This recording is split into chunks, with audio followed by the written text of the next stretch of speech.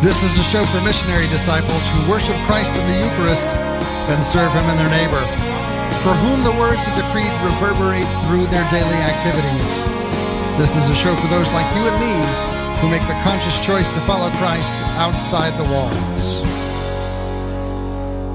What are your expectations this Lenten season?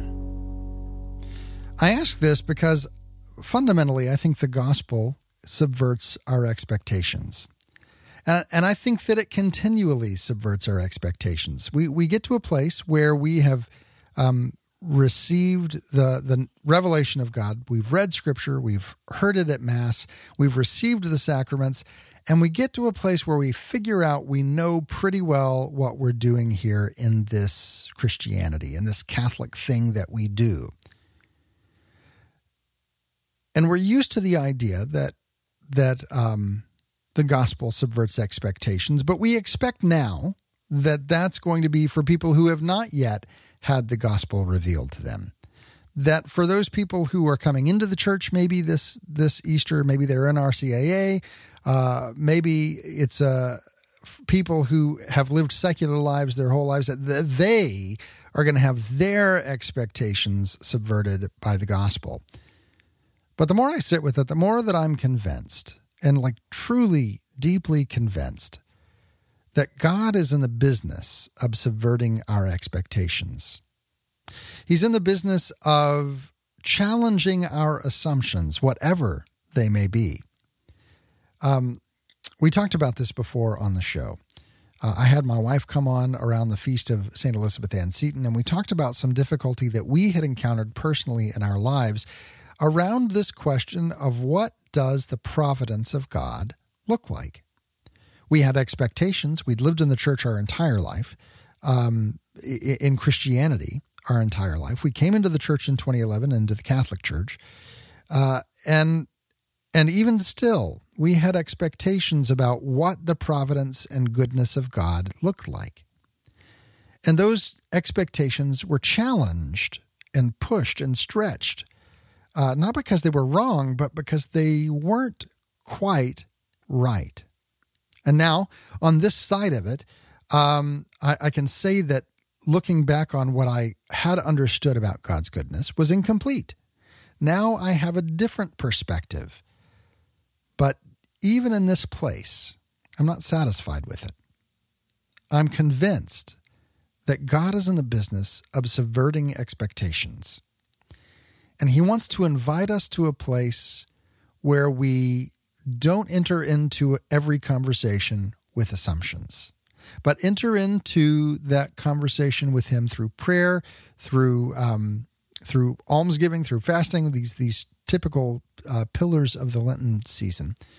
And I'm convinced that God wants us to enter into these conversations with Him with fresh eyes, to see who He is in this moment, to see what His gracious and merciful will is in this moment, not bringing in any assumptions or preconceptions about how we're going to encounter God in this moment.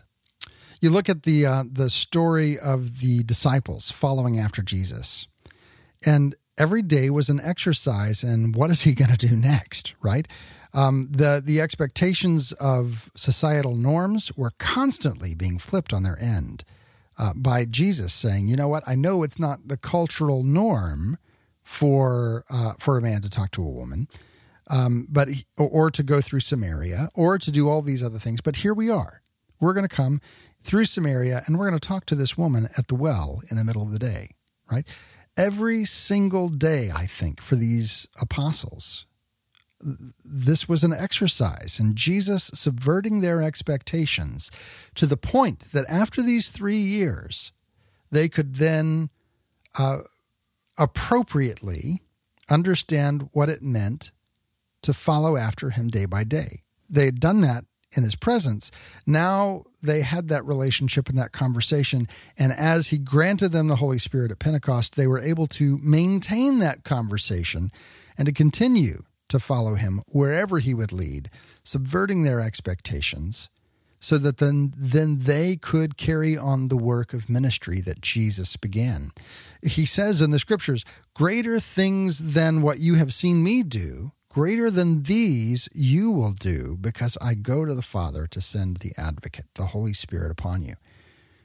So for 3 years, Jesus subverted the expectations of the apostles so that then they could go out and carry out the mission for which he'd been sent, to carry the gospel, to proclaim the good news.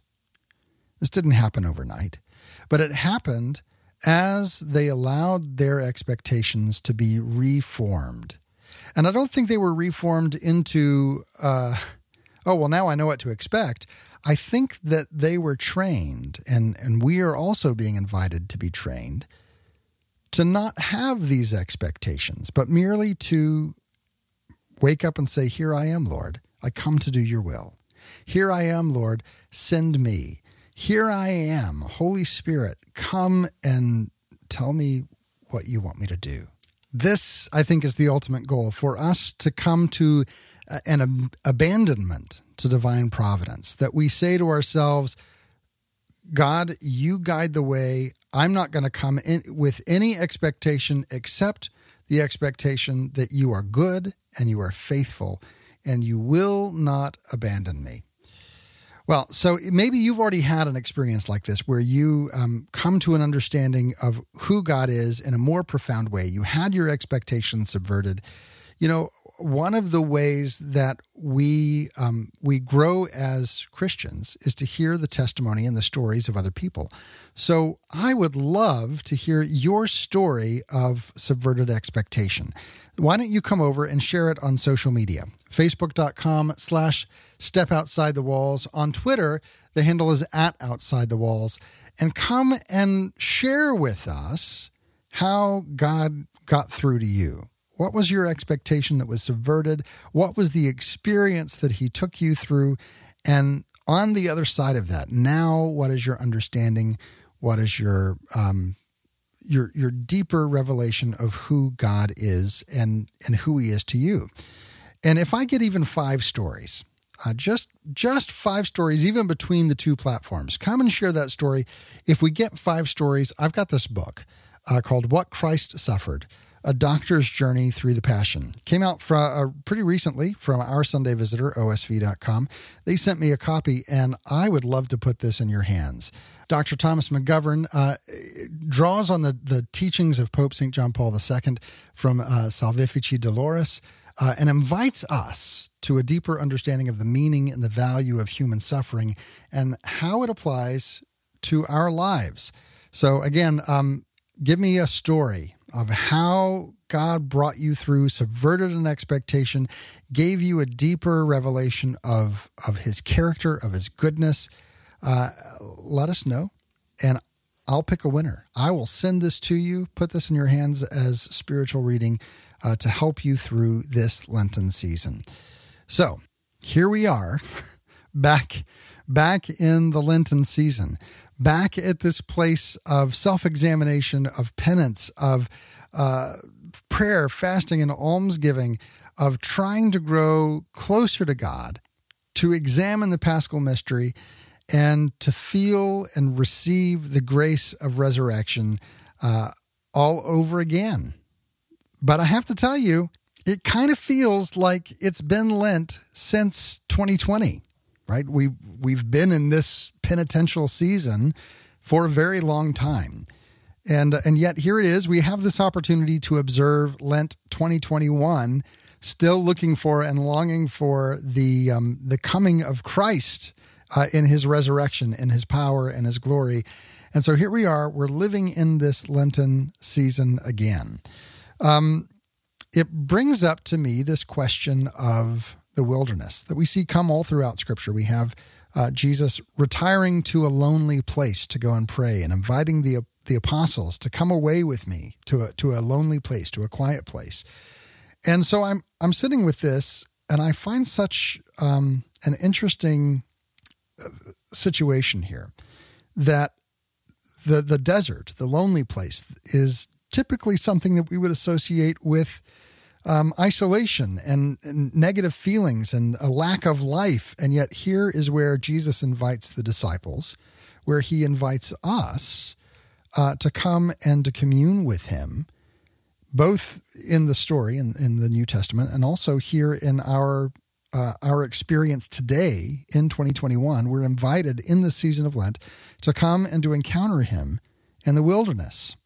So to explore this topic a little bit more, we have Joe Heschmeyer joining us again. This is number 18 episodes that we've had you on.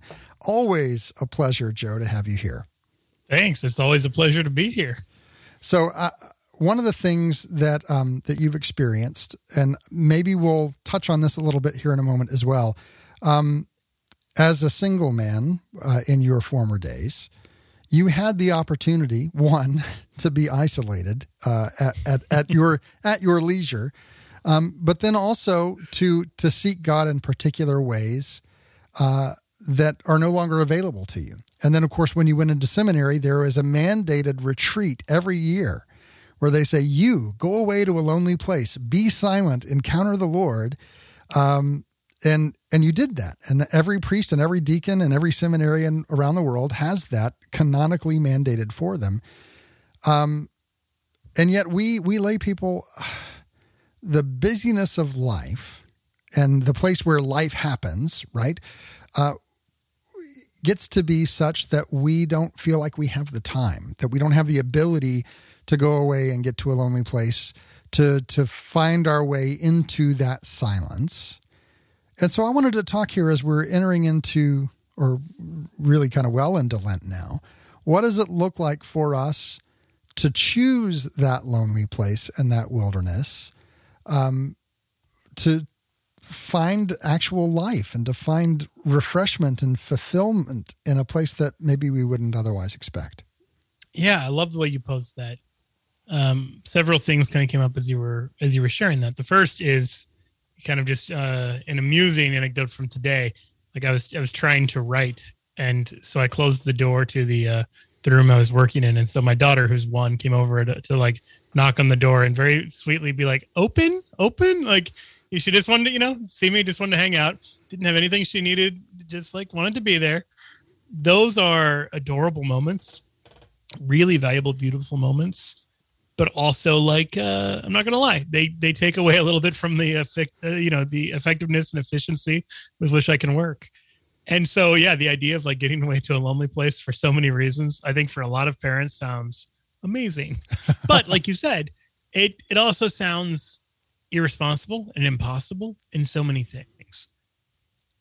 I don't think that it is. I just think that those are the stories that we tell ourselves. Like, this wouldn't work without me being here 24/7, that kind of thing. And that's exhausting. And that's something that gets in the way of both priests and parents in a similar kind of story. It's the story of like, this can't go on without me. Like, I'm totally essential to this thing happening.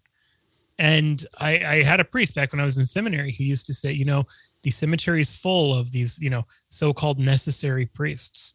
Like the parish got on without them. The church is fine without them. They worked themselves to death thinking that nothing could happen unless they were doing it. And then things continued. And it was to dissuade me of that kind of lie, that kind of, self-delusion. And I think there's something similar as a parent. Now, obviously, as a parent, it's a little different. Because if I decide to just like go peace out on a weekend retreat, my wife's probably going to have some things to say about it if I don't like run that idea by her. My daughter might be, pretty hungry by the time I get back. Those kinds. So obviously, parents are in one sense, strictly necessary. But with things like babysitters and with things like, frankly, two parents, there are ways of making it work. It can be more of a sacrifice. And so then the question is kind of like, well, why take the sacrifice? And I think the question is not like, do I have time for it? Do I have space for it? But like, can I afford not to do it? Mm-hmm. And to really see that, I think you have to be really convicted of the fact that you cannot do it by yourself. In John's Gospel, the Last Supper, when Jesus says, I'm the vine and you are the branches. And then he says that if you abide in him, you'll bear great fruit, but that apart from him, you can do nothing. Mm-hmm. I have believed the first of those two things a lot longer than I've believed the second one. Like, I believed in, like, yeah, when I abide in Christ, I see the results. It's amazing. What I don't always believe, what I often find myself falling into, is the idea that apart from him, I can actually do nothing. Because I keep trying to cut him deals where I like give him the time I have left over to be like, okay, I got like a few more things to do and then I'll spend time with you, or I got a few more things to do and then like I'll let you take control. And it's like, no. Like, God cannot be your co-pilot. Like, the bumper sticker is wrong. Mm-hmm. He's either the pilot or none at all. Like, he's not going to take second fiddle. He's either going to be in control or he's not. And so we have to kind of believe that like this whole self-reliance thing is mostly delusion. And it's the thing that draws us away from God, that we need to be filled up. My very first spiritual director described it as like going on a road trip and deciding you're going to save time by skipping the gas station. And I go back to that image a lot. Like, these times where it maybe feels like you don't have time for it, you don't have time not to do it. Like, you don't have time not to go to the gas station if you've got a long trip ahead of you. Likewise, you don't have time not to spend some serious time in isolation and in prayer in a lonely place with God. So let's talk about this with this metaphor of the gas station. So many of us, we don't feel like we have time for the full fill up, right? So I'm going to go and I'm going to just put a gallon in and see how long that gets me.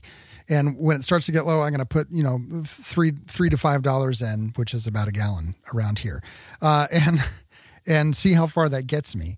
And we just kind of coast along, always kind of on the edge of stress. And yeah, we've got gas, but there's just not a lot of margin. So here we are. We're being invited in this season of Lent to come away to a lonely place, to deny ourselves some of the excesses that we normally enjoy. Let's talk about what does it look like shy of the Ignatian 30-day retreat, right? What does it look like for us as we are still having to balance and juggle the demands of life, our jobs and our families and our other obligations? What does it look like for us to come away to a solitary place in a meaningful way rather than just coasting on fumes throughout our day? Yeah. So I find if I am around the house, it's a lot harder to get that lonely place time. Even something as simple as like a holy hour. I think a lot of people probably experience this with coronavirus and everything being shut down and churches being closed and all that. Like, the normal places I would get to pray, to create a little bit of like physical separation and space, and like people aren't going to just like, knock on the door and ask you for something if you're like at church praying. When that's gone and you're at home, that it's a different dynamic. And so I think more than ever, there's a need, if possible, to actually get out to somewhere that isn't your home, that isn't your normal ambit. And if at all possible, and it almost definitely is, somewhere where you can actually turn off your phone, like somewhere where you can actually just like check out for a while. Now, I can foresee a lot of objections people will have, from scheduling to money to everything else. And I would say this, there is one place. Now, one of the things that Midwest has, in addition to being able to get 2 gallons of gas for that $5, is that we also have the Cloisters on the Platte up in the Omaha area in southern Nebraska. And J.D. Ricketts of Ameritrade fame bequeathed like 8 figures to the Jesuits to build a retreat center that's free and pretty amazing. And the accommodations are incredible. And all it is, like the setup goes like this: like, you go up there Thursday evening, you come back Sunday once a year. And so it's just like a few days out of the year. Now, the beautiful thing is, once you get on the schedule, there's often a waiting list, right? Once you get on the schedule, you have the spot reserved for the next year. And so you can actually plan for it. You can plan around it. The same way you would a vacation, the same way you would like anything else that you thought was an important reason to break from your normal schedule. And I just say, yeah, like, this is going to cost you something. Like, even if the retreat itself is free, it might cost you a day of work. It might cost you like some inconveniences for your family. The way my wife and I do it is we both just have a weekend.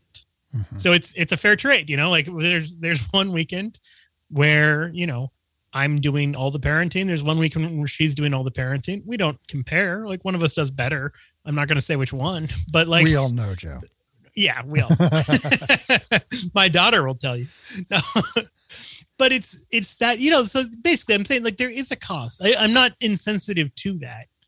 And for some people, maybe it is unrealistic or impossible, but I think a lot more people could do this than do it because they exaggerate what that cost would be, or they underappreciate how important it is to actually take this time, because it's easy to be like, I don't know what I do on this. I don't know what the one I just mentioned, Cloisters on the Platte, is somewhat guided, but you still have, you're still in silence basically the entire weekend. That is so refreshing. And I've never met someone who went to it or anything like that who came back and said, well, that was a waste of my time. It's rejuvenating, just a human bodily level, to spend a weekend where you're not constantly interacting.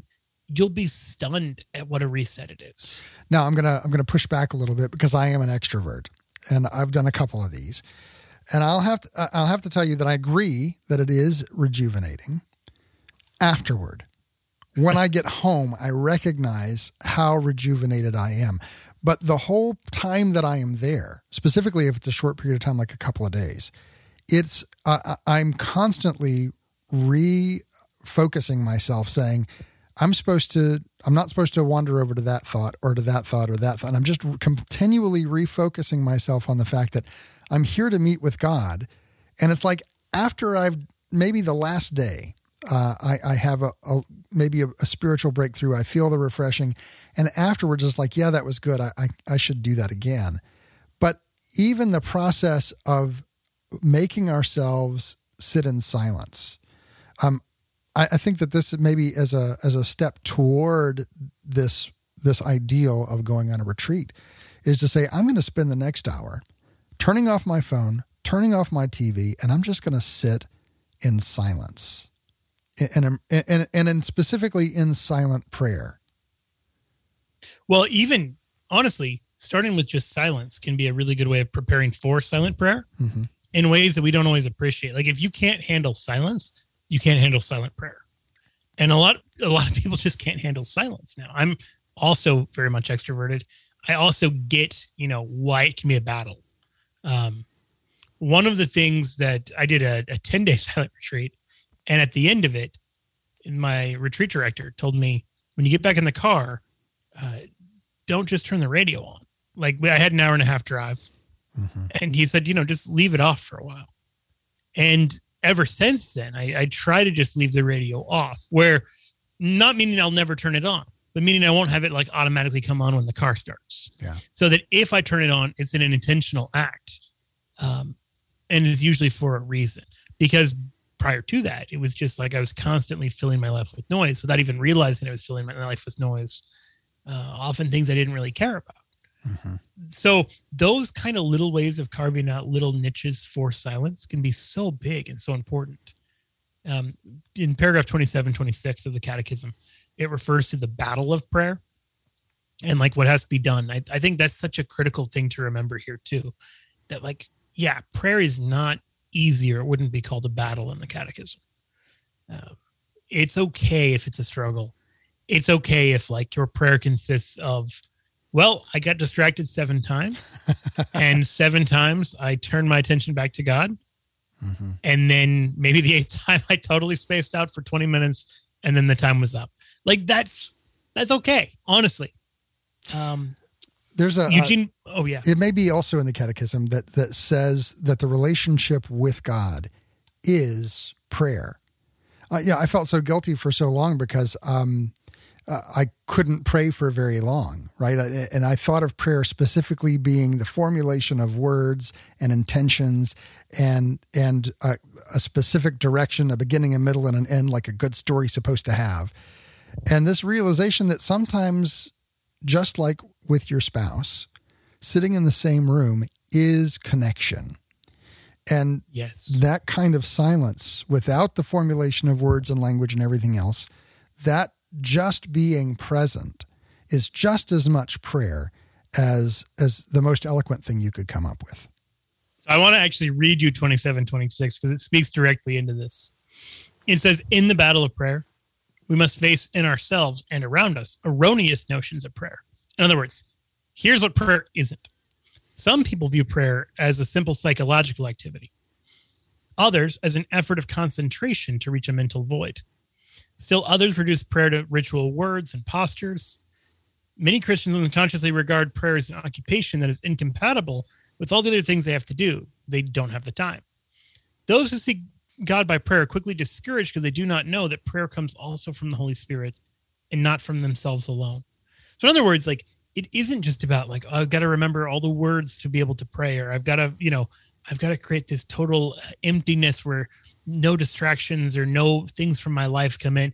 None of that is what Christian prayer looks like. But, I mean, certainly there are times where you need to be free of the distractions. Certainly there are times where we use the formulas, but to reduce prayer to either of those things or to like the psychological dimension is to miss the heart of prayer and the role of the Holy Spirit in that, including, as the Catechism notes, like as you're doing everything else throughout your day.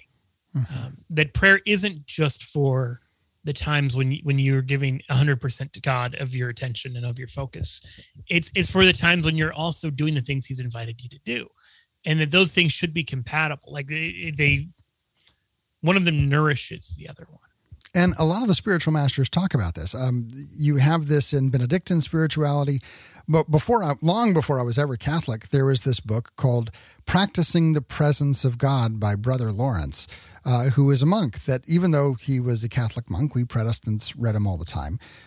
And there is this sense of finding God and finding prayer even in the work that we do. When we come back, I want to dig into this question of the wilderness, of this lifeless place, yet it's a place that brings us life as we encounter God in it.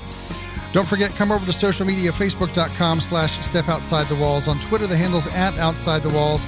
Tell me about how God has subverted your expectations. We're giving away What Christ Suffered from Thomas W. McGovern. Don't go anywhere. There's much more to this conversation just after this break. You're listening to Outside the Walls with T.L. Putnam.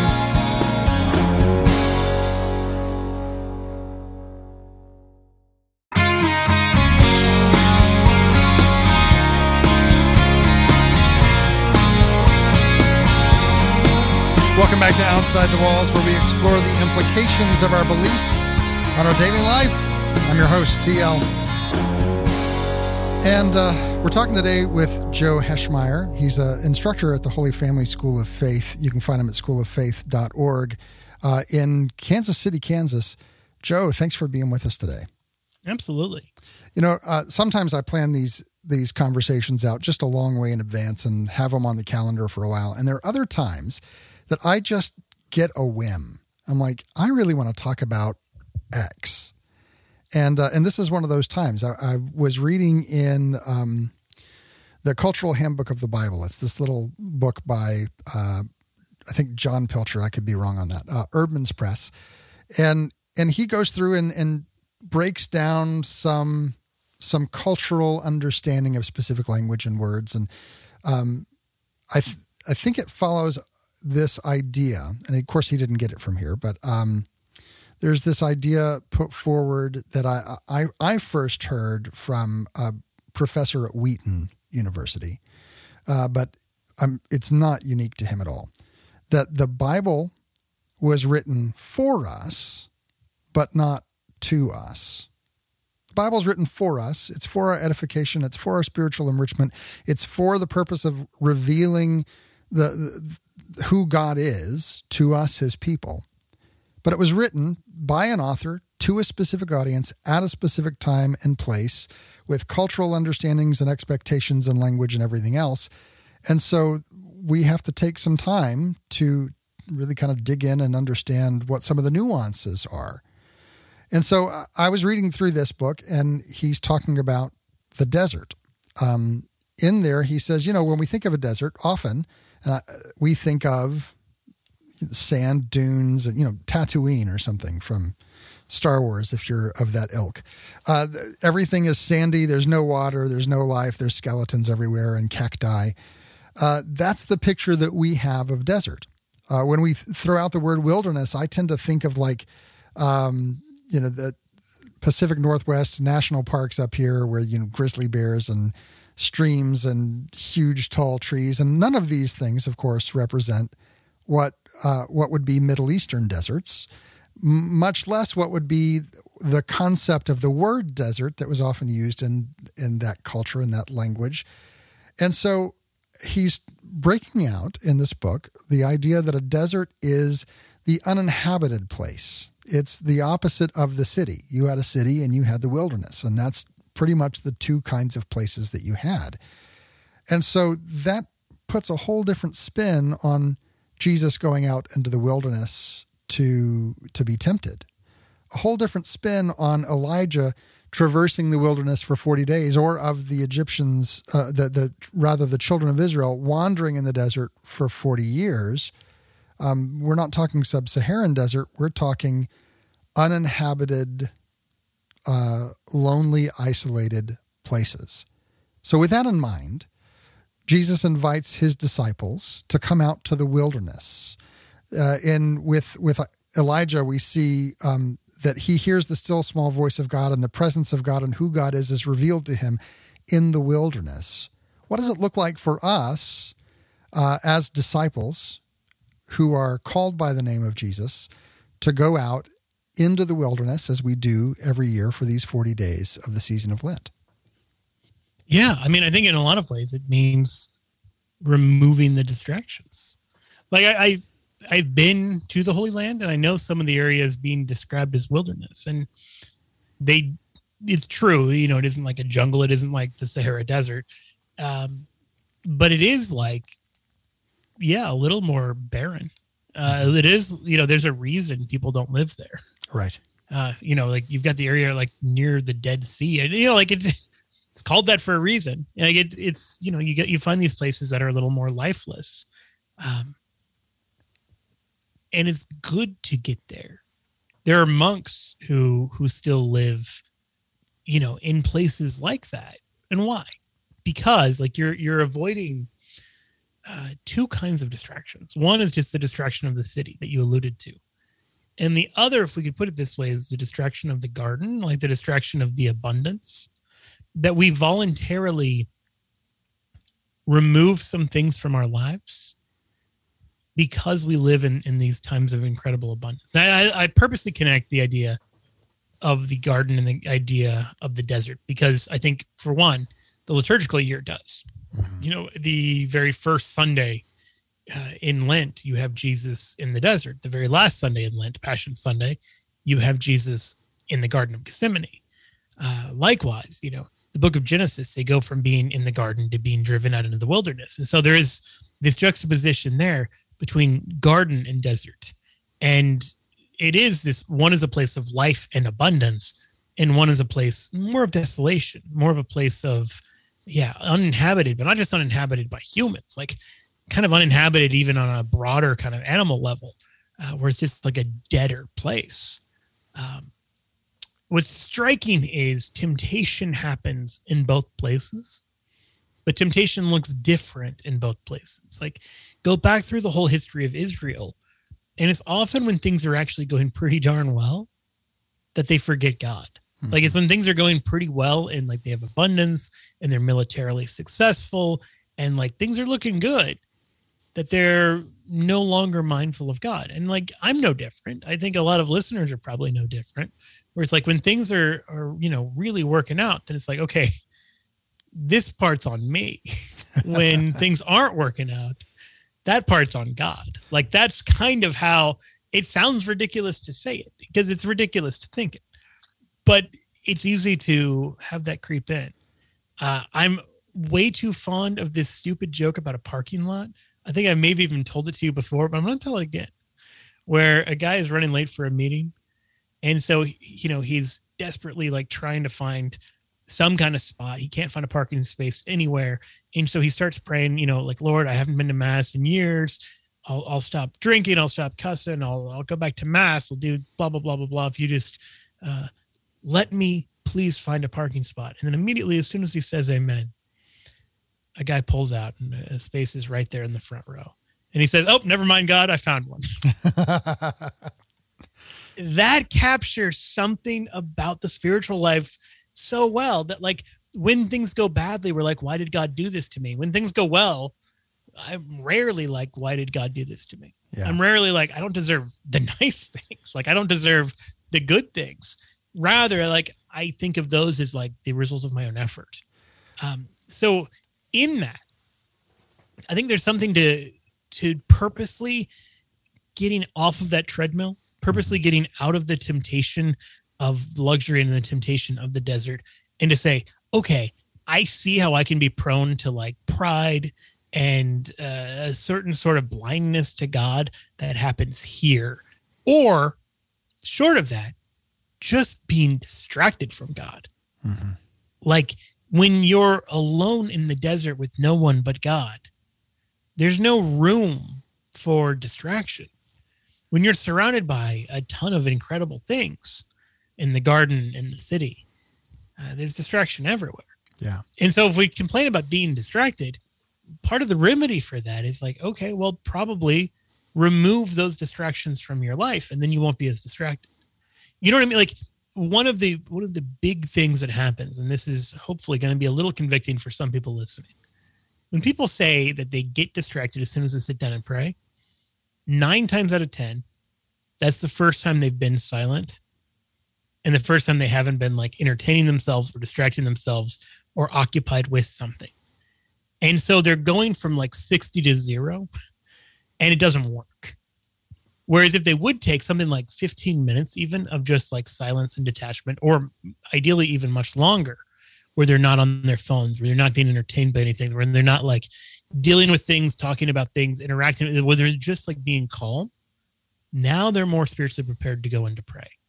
That I think 9 times out of 10. Even as simple as going, when the weather permits, going out and walking for no reason but to walk at a cadence, right? Not to exercise, not to do anything else, just to go almost as kind of like a straight labyrinth, right? Just putting yourself on a path and tuning everything out, just to have that cadence and that breath and that walking and no extra noise, right? No earbuds or conversations or anything, just to be in that moment of silence.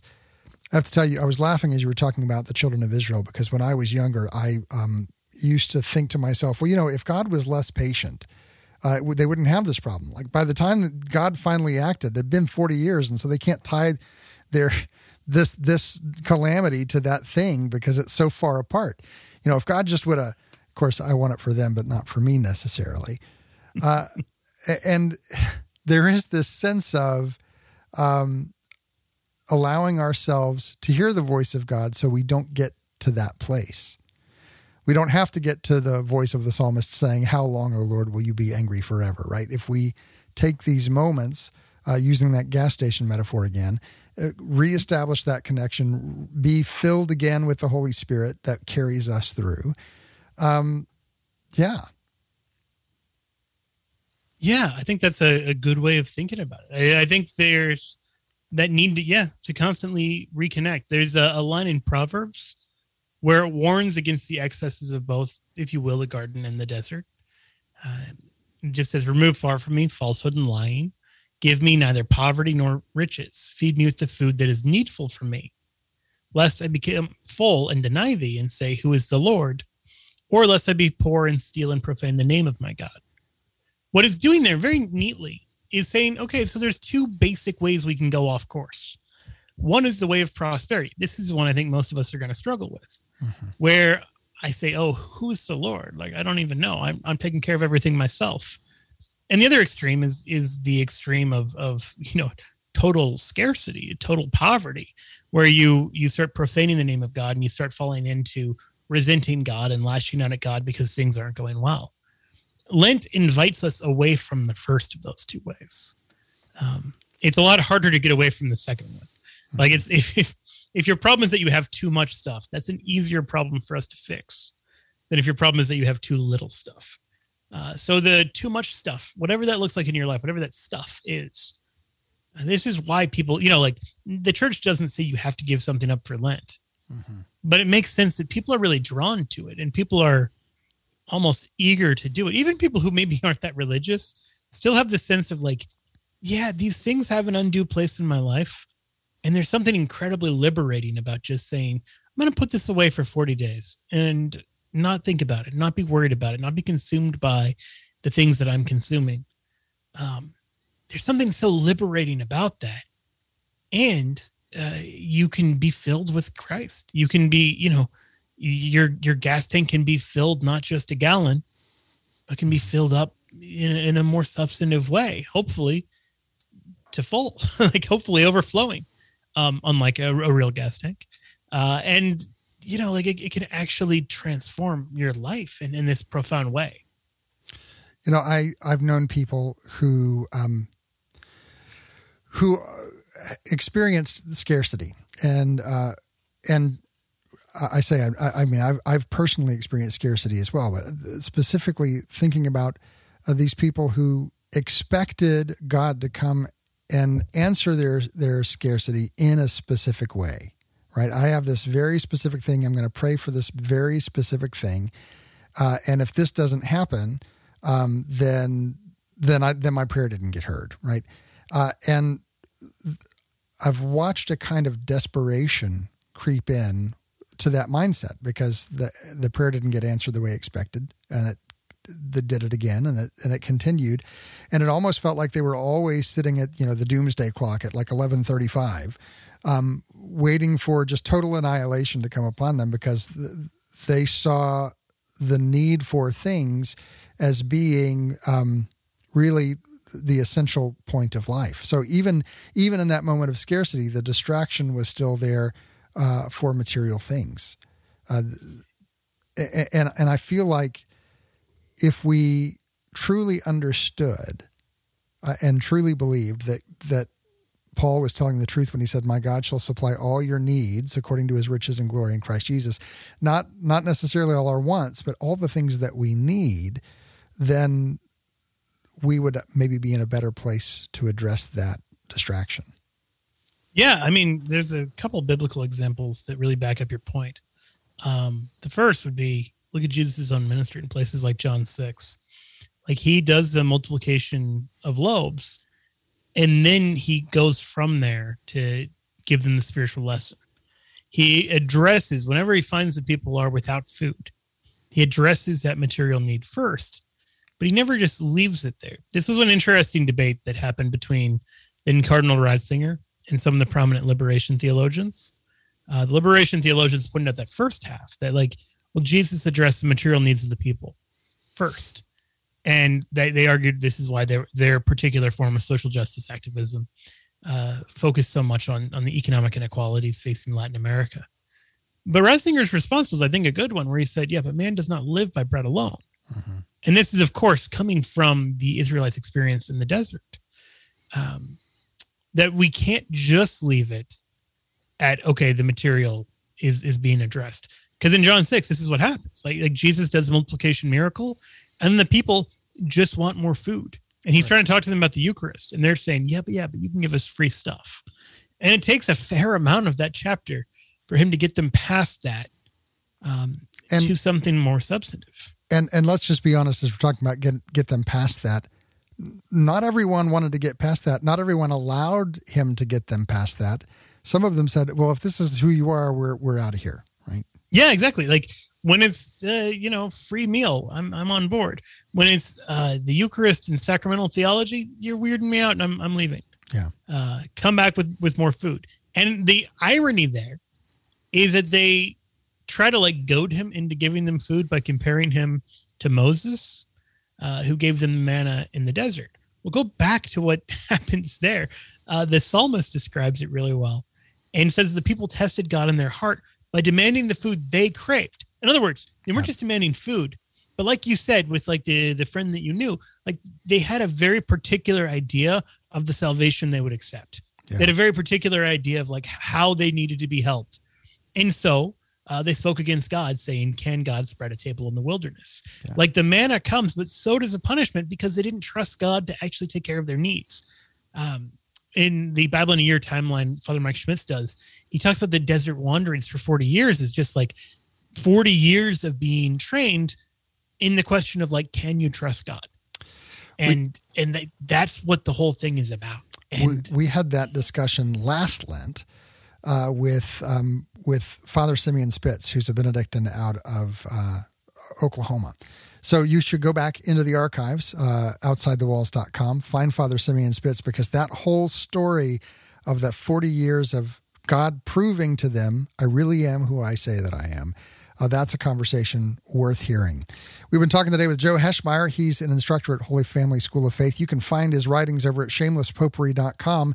I'm there all the time. I encourage you to go read them as well. Joe, thanks so much for being with us today. Absolutely. My pleasure. If you missed any part of my conversation with Joe Heschmeyer, you want to go back and listen to it again, maybe share it with your friends on social media. Have no fear. All of our episodes are archived over at outsidethewalls.com. And each and every week, we produce an extra segment specifically in gratitude for all of our Patreon supporters. This week's extra segment is a doozy. We ended up talking for 22 extra minutes. So get more information about our Patreon support community and those extra segments there on outsidethewalls.com. In the top right-hand corner of the page, you can see the link that says support the show -Patreon. Well, let's go ahead now and turn our attention to our readings from Scripture and from church history. That's the sound of the Verbum Library launching up. Go to verbum.com and get your own Verbum Library. Try it free for 30 days and then pick the library that fits your needs. Our reading from Scripture comes from the Gospel of Mark. It's from this Sunday's readings. And here we hear the story of Jesus again, after doing this many other times before, calling his disciples to come away with him to a lonely place. And we hear this: Jesus took Peter, James, and John and led them up a high mountain apart by themselves. And he was transfigured before them, and his clothes became dazzling white, such as no fuller on earth could bleach them. Then Elijah appeared to them along with Moses, and they were conversing with Jesus. Then Peter said to Jesus in reply, "Rabbi, it is good that we are here. Let us make 3 tents, one for you, one for Moses, and one for Elijah." He hardly knew what to say. They were so terrified. Then a cloud came, casting a shadow over them. From the cloud came a voice, "This is my beloved Son. Listen to him." Suddenly, looking around, they no longer saw anyone but Jesus alone with them.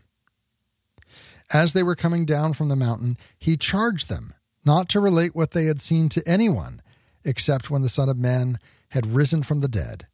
So they kept the matter to themselves, questioning what rising from the dead meant. That reading comes from the Gospel of Mark, and I want to point out this in particular. This is an extraordinary event, right? This is the transfiguration of the Lord on Mount Tabor. This is a big deal as Christ reveals himself in probably the most pronounced way before the resurrection of who he was. Now, this is something that Peter, James, and John got to witness because they were accustomed to following Jesus to lonely places. Come alone and apart by themselves, right? Here's the whole thing, that you and I have the opportunity for Christ to reveal himself to us in real and extraordinary ways. But we have to become accustomed to following him to those lonely, isolated, solitary places so that we can have that encounter, far from distractions, far from everything else, focusing our eyes and our attention on Christ and his relationship to us. And it is in those places where these bigger revelations come to us, whether that be hearing the still small voice of God and finding him there in the still small voice and not in the earthquake and not in the fire, whether it be the transfiguration or whether it just be Christ coming and meeting our need where we are in our spirit, because we've become accustomed to going away with him to a quiet place by ourselves. And I would say, don't be discouraged if your first time out of the gate in a quiet and solitary place does not result in this deep revelation, right? Here we have the disciples, after 3 years of following Christ everywhere he went, 3 years of answering with obedience every time he said, come away with me to a solitary place. 3 years of this. And that's when that revelation came. After the relationship was built, after the trust was built, after they followed time after time after time. And so, yes, these times away can make a profound difference in our life. But it could be that the first time and the second time and the first 3 years, while it is still spiritually beneficial, does not result in these kinds of life-changing, perspective-shattering revelations from God. And as we're focused on this idea of the deeper needs and longings and questions that we have in ourselves, baked into us as humans, we're going to read on man's deeper questionings. This comes from the Pastoral Constitution of the Church in the Modern World. Gaudium et Spes is a document of the Second Vatican Council, and here we read Numbers 9 and 10. The world of today reveals itself as at once powerful and weak, capable of achieving the best or the worst. There lies open before it the way of freedom or slavery, progress or regression, brotherhood or hatred. In addition, man is becoming aware that it is for himself to give the right direction to the forces that he has himself awakened, forces that can be his master or his servant. He therefore puts questions to himself. The tensions disturbing the world of today are in fact related to a more fundamental tension rooted in the human heart. In man himself, many elements are in conflict with each other. On one side, he has experience of his many limitations as a creature. On the other, he knows that there is no limit to his aspirations and that he is called to a higher kind of life. Many things compete for his attention, but he is always compelled to make a choice among them and to renounce some. What is more, in his weakness and sinfulness, he often does what he does not want to do and fails to do what he would like to do. In consequence, he suffers from a conflict within himself, and this in turn gives rise to so many great tensions in society. Very many people, infected as they are with a materialistic way of life, cannot see this dramatic state of affairs in all its clarity, or at least are prevented from giving thought to it because of the unhappiness that they themselves experience. Many think they can find peace in the different philosophies that are proposed. Some look for complete and genuine liberation for man from man's efforts alone. They are convinced that the coming kingdom of man on earth will satisfy all the desires of his heart. There are those who despair of finding any meaning in life. They commend the boldness of those who deny all significance to human existence in itself and seek to impose a total meaning on it only from within themselves. But in the face of the way in which the world is developing today, there is an ever-increasing number of people who are asking the most fundamental questions or seeking them with a keener awareness. What is man? What is the meaning of pain, of evil, of death, which still persists in spite of such great progress? What is the use of those successes achieved at such a cost? What can man contribute to society? What can he expect from society? What will come after this life on earth? The Church believes that Christ died and rose for all, and can give man light and strength through his Spirit to fulfill his highest calling. His is the only name under heaven in which men can be saved. So, too, the Church believes that the center and goal of all human history is found in her Lord and Master. The Church also affirms that underlying all changes There are many things that do not change. They have their ultimate foundation in Christ, who is the same yesterday, today, and forever. That reading comes from Gaudium et Spes, and I encourage you this week, as you seek out those solitary places, begin asking those deeper questions. Even if you already have an answer in mind, ask those deeper questions again and listen for the voice of the Holy Spirit. That's all the time we have for today. Thank you so much for taking the time to listen, for tuning in. Today's show is brought to you by Christopher and all of those who support the show through Patreon. Go to OutsideTheWalls.com, click that Patreon link, and join their numbers. Until next week, let nothing disturb you. Let nothing affright you. All things are passing, but God is unchanging. Patience obtains all things. Who has God lacks nothing. God alone suffices.